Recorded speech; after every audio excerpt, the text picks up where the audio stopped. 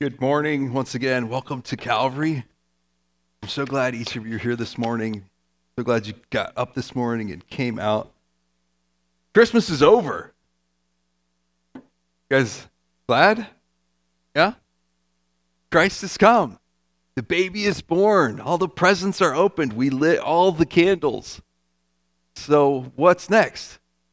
What do we do after this? I love the imagery of Christmas that a baby is born, because when a baby comes into your home and into your family, it changes everything.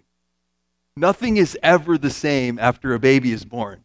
Like your whole life is taken and flipped upside down and shaken and spread all over the floor. That's just kind of having a baby come into your life changes everything. And inviting Christ into your life is very similar to having a child. It's inviting Christ into your life changes everything. Life can't be the same. It'll never be the same. So what are the new life responsibilities? Like when you have a child, you have to get up and feed it and take care of it. What are the new life responsibilities now that Christ is in your life? Now that Christ is in your life and that you're following Christ, many of you maybe invited Christ into your life over Christmas, or you've been walking with Christ. What are those responsibilities as taking care of our relationship with Christ? And we're going to use that lens to look through the story of the wise men in Matthew chapter 2. Matthew chapter 2, we just read this congregationally as a church body, but I'm going to read through verse by verse. Now, when Jesus was born in Bethlehem of Judea in the days of Herod the king, behold, there came wise men from the east to Jerusalem. Now, we don't know a lot about these guys. Some people think they were kings. Some people think they were wealthy because of the gifts that they gave. But we know they were probably pagan. They probably studied the stars, astrology, and wanted to find things out. And they saw the star, and it seemed like it was different. It was weird, so they wanted to go find out what it was. They found this prophecy about a child being born in Bethlehem, connected the two dots, and decided to go and find it. Go on this great adventure and find the new child. And they said, "Where is he that is born King of the Jews? For we have seen his star in the east and are come to worship him." Where is he? Where is Jesus? Your first responsibility to a new child is to be present, to show up. You've got to be there. If you never hold the baby or see the baby or you're never present, it's not going to be healthy. So you have to spend time with the baby, which is hard because the baby wants time at times when you want to sleep. It's hard, but that's part of being a parent. And in the same way, your new life with King Jesus requires you to be present. Your life with Christ requires you to be present, or else you're not going to have a great relationship. So how do we do that? Well, in 1 Corinthians 12, verse 27, it says, You, me, you are the body of Christ. If you want to be near Christ, if you want to be present with Christ, you need to be near each other, present with the body of Christ. If you want to be with Christ, then you have to be with each other. We are the body of Christ and individually members of it, or as the KJV says, you are the body of Christ and members in particular. We are individually members of the body of Christ. So when I'm hanging out with Keith, I'm with the body of Christ. When I'm with Zach, I'm with the body of Christ. When I'm with Ryan, I'm with the body of Christ. We're with the body of Christ when we're with each other. And Paul uses this imagery to explain that if you want to be with Jesus, then you need to be with each other. Most cars run on gasoline, right? There's some diesel cars. There's even biodiesel. Who knows what biodiesel is? Okay, some of you car nerds know what biodiesel is. That's like vegetable oil, basically. It's like this biodegradable, like animal fat, vegetable oil. They take like the leftover stuff from the fries and they modify their car and dump it in, and it can run on biodiesel. And your car could be converted and run on biodiesel, but that doesn't mean that it's its best fuel. You can build a car that runs on biodiesel, but it's not the best. It's not what is normal. It's not how most cars are built. And in the same way, you can individually spend time with Christ in your own quiet time, but you are designed to spend time with Christ in community. I am designed to spend time with Christ in community. That is how we are wired. Christ prefers the method of working in the church, in the body of Christ. Think about it. When Jesus sent out his disciples, he sent them out 2 by 2. Never alone. Never alone. 2 by 2. So think about this. How much of your spiritual life is team-based, connected with each other versus just solo devotional time? How much of it is team-based and community-oriented versus individual? The first thing the wise men did was try to go and see or be near Christ. So let's see what the second part of that verse says. The second part says this: we have seen his star in the east, and we are come to worship him. We want to worship him. We want to worship him. And we renew wonder by worshiping the King. By worshiping the King. Isn't that an awesome concept? We worship the King. And when we worship, it does something inside of us. It connects us mysteriously, physically, emotionally, spiritually with God, and fills us with wonder. And it's awesome. So worship the King. That sounds great. But how am I supposed to do that? How are you supposed to do that? How are you supposed to worship? Everybody needs to learn guitar. I'm joking. We need some bass players and some drum players. No. Is worship just music? What is worship? Well, let's read on, and maybe we can get some insight into how to worship the King as we read. Keep in mind, how does one worship Jesus? So, in Matthew chapter 2, we go on. We're going to see Herod. Verse 3, when Herod the king had heard these things, he was troubled, and all Jerusalem with him. And when he had gathered all the chief priests and scribes of the people together, he demanded of them where Christ should be born. And they said unto him, in Bethlehem of Judea, for thus it is written by the prophet, and thou, Bethlehem, in the land of Judea, art not the least among the princes of Judah. For out of thee shall come a governor that shall rule my people Israel. Herod was troubled.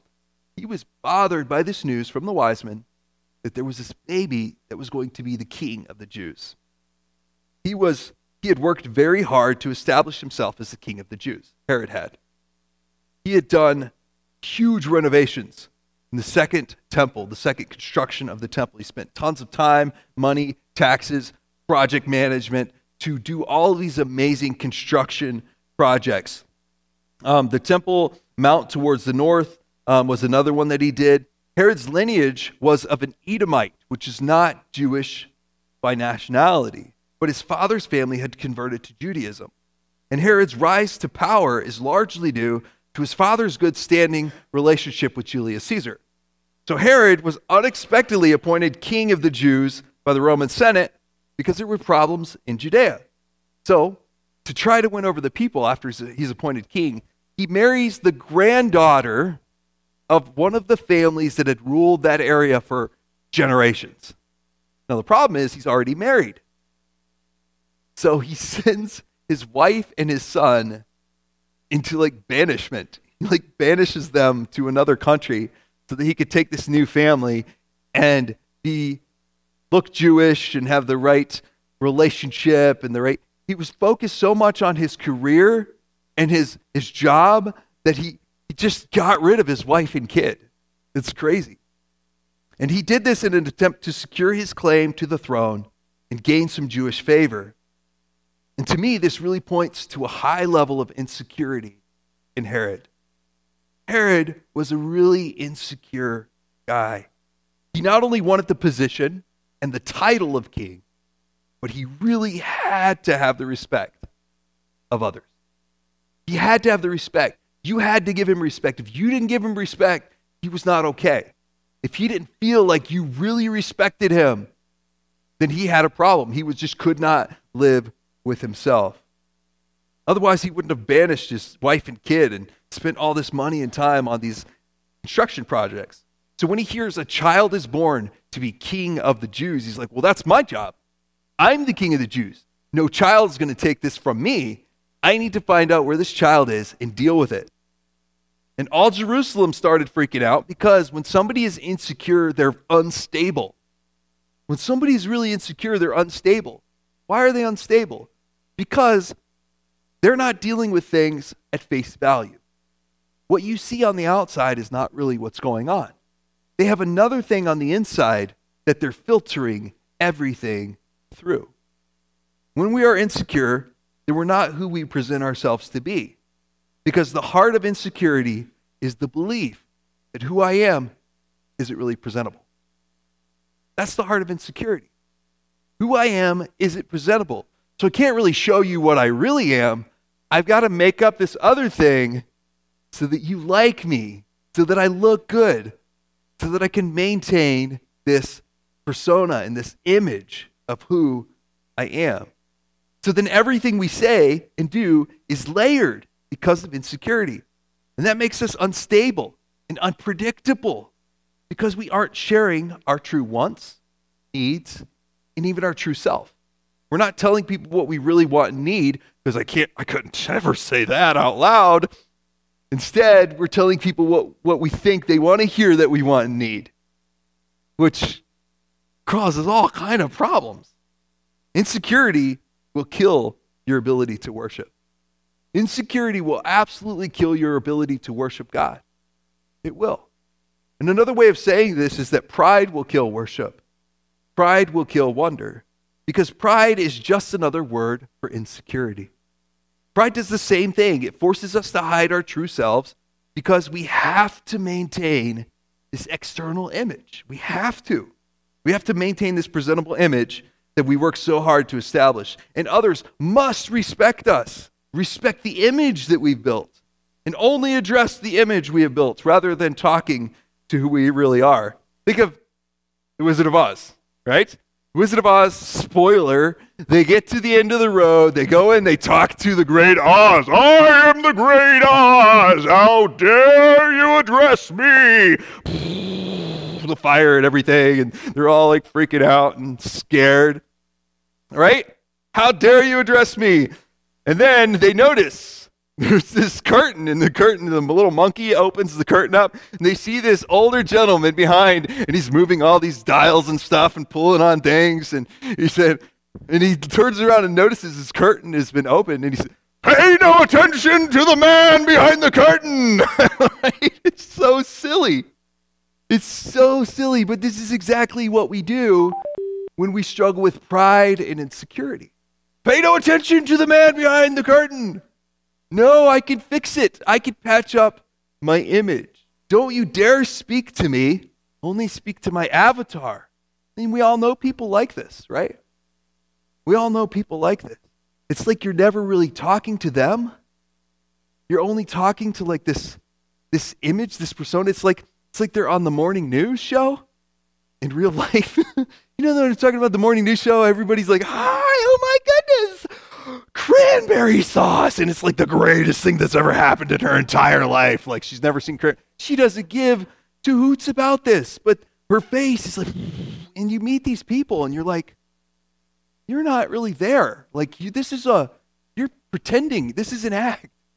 And pay no attention to the man behind the curtain. That's pride. It's insecurity. And insecurity will kill worship. Insecurity will kill worship. Herod was insecure, and his insecurity put everybody on edge. And the reason that Jesus prefers to work in community, in the body of Christ, rather than individually, is because it's really hard to keep hiding behind the curtain in community. We can keep it up for a while. But when we really hang out together, it's hard not to see who we really are. It comes out. It seeps out the edges. And we're found out. And in ministry teams or in a small group, you will be faced with challenges and conversations that will eventually let people know who you really are. And to see the person behind the curtain. And when this happens, one of two things will usually happen. When the curtain is opened up and you're discovered, one of two things usually happen. You will either respond like Herod or you will respond like the wise men. Look at what Herod did. In verse number 7, then Herod, when he had privately called the wise men, inquired of them diligently what time the star appeared. And he sent them to Bethlehem. So he's asking, he's trying to get information, and he's pretending to be interested in this. He sends them to Bethlehem and said, "Go and search diligently for the young child, and when you have found him, bring me word again that I may come and worship him also. I want to go worship Jesus. So tell me about this." And when they had heard the king, they departed. And lo, the star which they saw in the east went before them till it came and stood over where the young child was. And when they saw the star, they rejoiced with exceeding great joy. So Herod is pretending. Herod doesn't go and see the child. He doesn't get up and be like, "Well, let's go see." Herod is far too important to go see Jesus. Like, he's the king. He is far too important to go and see Jesus. It would mean dropping his image. I mean, what would people think? A king going to see a child born to show up at someone's house like that? That would seem strange. He couldn't do that. Like, no way he could do that. And I sometimes wonder what would have happened if Herod would have said, "All right, let me go see."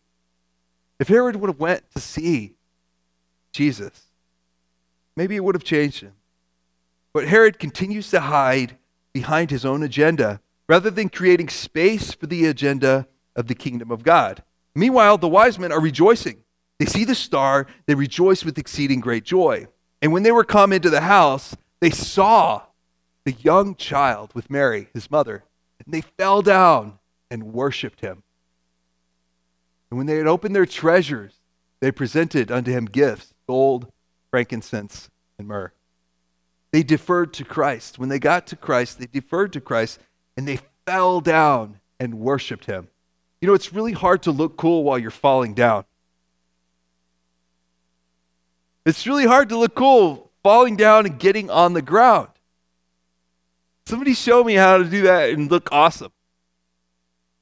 It's really hard to maintain that like respectable image, falling down and worshiping a baby. And if you're worried about what you look like,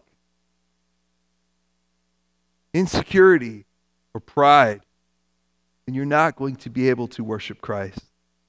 Because self-consciousness will wreck your ability to worship. Self-consciousness will ruin your ability to worship. If you're worried about looking cool or that people might make fun of you or say something or ask, "Oh my goodness, did you see so-and-so do such and such on?" Then you're not going to be able to worship. You're not going to be able to connect with Christ. Last night we went axe throwing with Zach and Melissa, right? Some of you guys saw this video on Facebook. I'm going to play it. Let's see if it plays. If it don't, I'll be fine with that. But let me show you this. Going to play?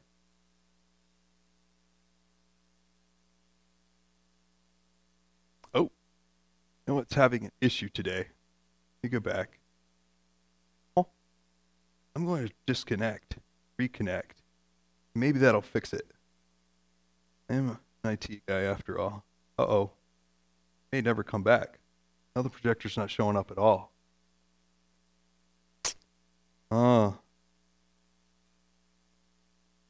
Okay. So, that's not going to work. Let's see. Disconnect that. Take that thing.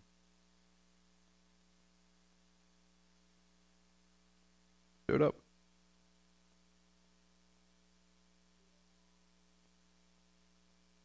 Can you hear me now? So, it always takes longer than it does, right? I'll just tell you guys the story. So, my wife, a video, you can check it out on Facebook. If it reconnects, then I'll try to show you. Oh, okay, here we go. We're going to give it one more shot. It might not be meant to be, which could be a sign. Could be. Oh, it's not working. Okay. It's just not going to play. So, it's going to be all choppy. She throws. She got a bullseye. It was awesome. She hit the target. She got a bullseye. And at the end of the video, she kind of turns around and makes a sly little grin. You don't know, unless you know Lee, but I know the sly little grin. And what she was saying when she turned around and looked at me was, "Who's the man now?" Okay? It is absolutely what she was saying. And I wish I could show it to you, but it's not working. This is my wife's throw. Mercifully, there is no footage of me throwing an axe. She did, however, take this very graceful photo of me, if it will come up on the screen. We'll see. When we first got there, the guy showed us how to throw. It's just not wanting to work. When we first got there, the guy showed us how to throw, and he explained to us the one-handed throw, explained to us the two-handed throw, and then it was our turn to throw. So I get up, and I'm like, I'm all excited about trying new things.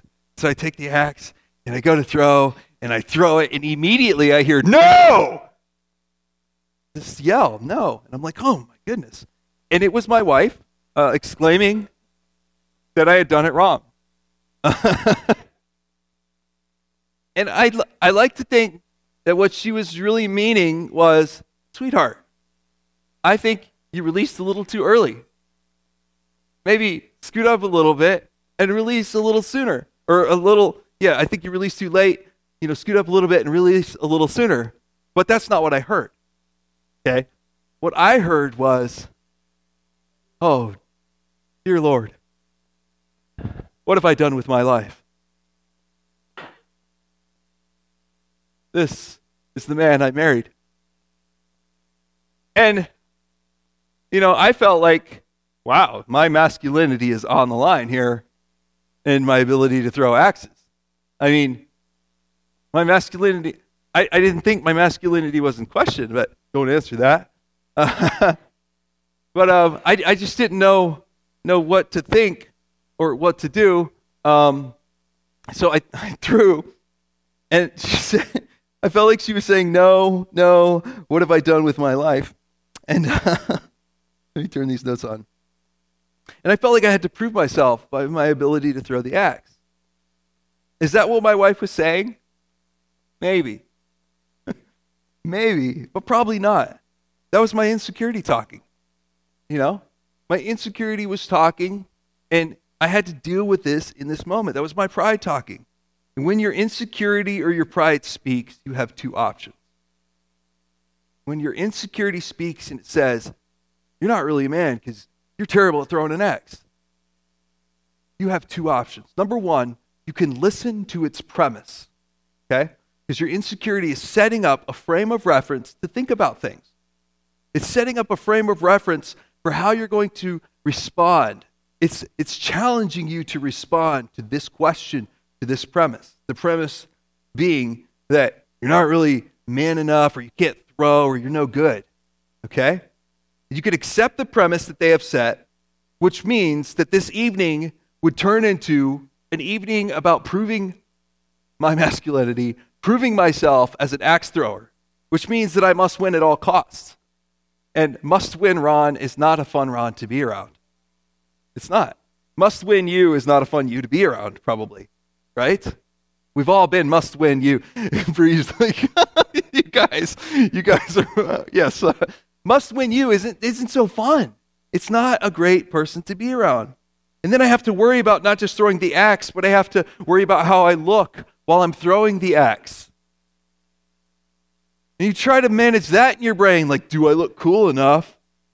Do I look, am I flexing? And do I need to flex down here or something like that? It would be insanity. Like, you can't manage all of that in your brain and then perform an athletic task. It's not going to work. The second option, first option is accept the premise that I have to now prove myself. The second option is to reject the premise. The curtain is open. They've all discovered how terrible of an axe thrower I am. And there's a good chance I'm going to look really dumb. But I'm going to trust that these people that I'm with, Zach and Melissa, and even my wife, love me. They care about me. And even if I look dumb, they're still going to love and accept me in this place. If I allow myself to just have fun, look dumb. Because that's what love does.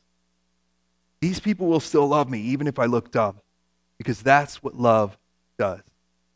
This is the stuff of the kingdom of God. And I choose to embrace life. Because that's what worship is. That is exactly what worship is.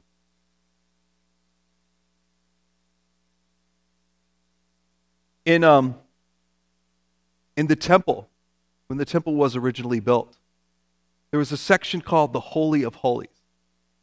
And the Holy of Holies was a place where not even priests got to go.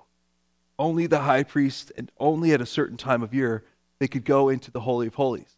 And between the regular temple area and the holy area and the Holy of Holy areas, there was this curtain.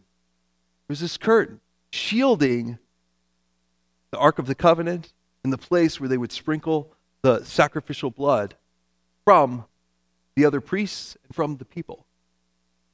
And it was the signification that you are not welcome here. You are not holy enough. You are not clean enough. You are not good enough to be in this place. You can't be here beyond the curtain. But when Christ died on the cross, the Bible says that the veil was torn in half and ripped open, signifying that the kingdom of God has come near. That God has bent down and brought himself near, became human. Jesus has come to be with us. And even though God had to turn his back on Jesus on the cross, he did that while Jesus took our sin upon himself so that he could then turn his face towards us. The veil could be opened, and he could see us, and we could know him, and we could connect with him.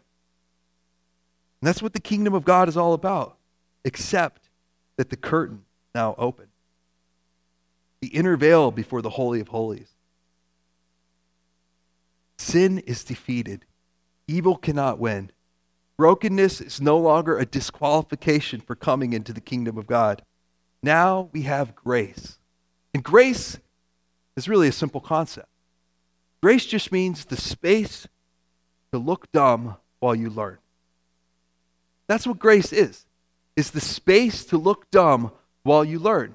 Every employer that hires a new employee, if Jim hires a new employee at the machine shop, he knows this guy's new. I'm going to give him space to mess up. He's probably going to ruin something. It's going to cost you money, but that's the cost of bringing on a new employee, of training them. He's going to learn the lesson. He's going to figure it out. He'll fix it. And then you'll have somebody that's qualified that you can rely on. It takes space to learn to do stuff. You're going to look silly while you're learning. And in the Old Testament, there's all this imagery of this pure lamb without spot, without blemish. That's the only acceptable sacrifice, the only acceptable worship. And none of us are that. None of us are perfect. None of us are pure. We've all got mistakes and mess, broken. And the amazing thing about grace is it creates a space for us to look dumb and learn how to be obedient to Christ. And that is so cool. The wise men didn't let fear of looking silly stop them when they told the king they've come to worship a baby. They didn't let fear of looking stupid keep them from falling down before baby Jesus. They didn't let the fear of what other people would think for giving such a lavish, expensive gift to Jesus and his family. And the angel told them in a vision, don't go back to Herod. And they didn't worry about Herod hunting them down and finding them because they didn't return. The willingness to look dumb is what worship is all about. Worship is willing to look dumb to practice obedience. Willing to look dumb to practice obedience. So, it's the end of 2019, right? What steps of obedience to Christ are you taking? What steps of obedience to Christ are you taking that make you worried about looking silly or looking dumb? Because I would challenge you, if there's no steps in your life, in your walk with Christ, that threaten that you might look silly, that you might mess up, you're probably not walking in grace. Probably not. Probably not taking advantage of the grace that God has lavished upon us so that we can learn. And what happens when we're worried about looking silly is we don't learn. I can't do that. I don't want to look dumb. And people will make fun of me. And I don't want to, people judge me and will say, so I'm not going to then try. I'm not going to pick up the axe and just throw it again and throw it again and throw it again while it looks stupid and it hits the ceiling and it hits the wall and flies back. Until I finally get to a place where, hey, I could throw the axe. And I scored more points than Melissa. So that's something. You got to have grace. You got to have a space to try. So what is the area in your life where you're worried? I kind of look silly here. I might fail. Like, this is scary. I'm risking something here. Where's that spot in your walk with Christ? What is the step that you need to take? What have you said no to this past year because you were worried you might fail or be rejected or look silly? Because if you truly want to worship Jesus, then that's probably what you need to do. It's probably what you need to lean into. It's probably what you need to explore. If there's not some area of your life where you feel like you're flailing around like an idiot, trying to figure things out, then you're probably not walking in grace. Probably not learning, and you're probably not growing. So I challenge you to trust this community. Trust this community. I've been at this church for almost 20 years. Came here in 2000, now going to be 2020. And I got to tell you, in the last 20 years, I don't know anybody who has looked more dumb than Ron Hudson in more opportunities. There have been many times when Ron Hudson looked really silly and dumb. And I got to tell you, it's worked out really well for me in this community. It's worked out well. This has been a space where I could be dumb and learn and grow and get better, and then be dumb in a new area, and then learn and grow, get better. And this is a space. That's what church is. That's what the community is for. And those of you who knew me then know how far God has brought me. So in 2020, I want to challenge you to join me. Join me in saying no to insecurity, saying no to pride, and yes to Christ. And yes to the body of Christ. Let's pray. Dear Jesus, we trust you. We want to trust you. So God, I pray that as we think about these areas where we're insecure, where we're worried we're going to look silly, where the man behind the curtain, the woman behind the curtain inside of us is freaking out and trying to pay no attention to the person behind the curtain and frantically trying to cover up. God, I pray that instead we would let the curtain stay open as you tore it open. And allow ourselves to walk in grace. Embrace the grace of this community as we learn to follow you, to walk in obedience, as we actually try. We'll mess up and we'll try again. And we'll learn, and someone will correct our form, and we'll learn how to be obedient to you, to follow you, to walk in your kingdom and be your disciples. God, I pray that you would encourage someone to take a step that's risky. That this next year they will lean into something, lean into a new role in a team, join a small group, start giving, start showing up more regularly, lean into relationships where they've been pushing back and afraid to trust. God, give us grace to try, to learn, to grow, to look dumb when we need to. God, I pray that you would bless this congregation. Thank you so much for grace so that we can learn to be obedient to you. In Jesus' name, amen.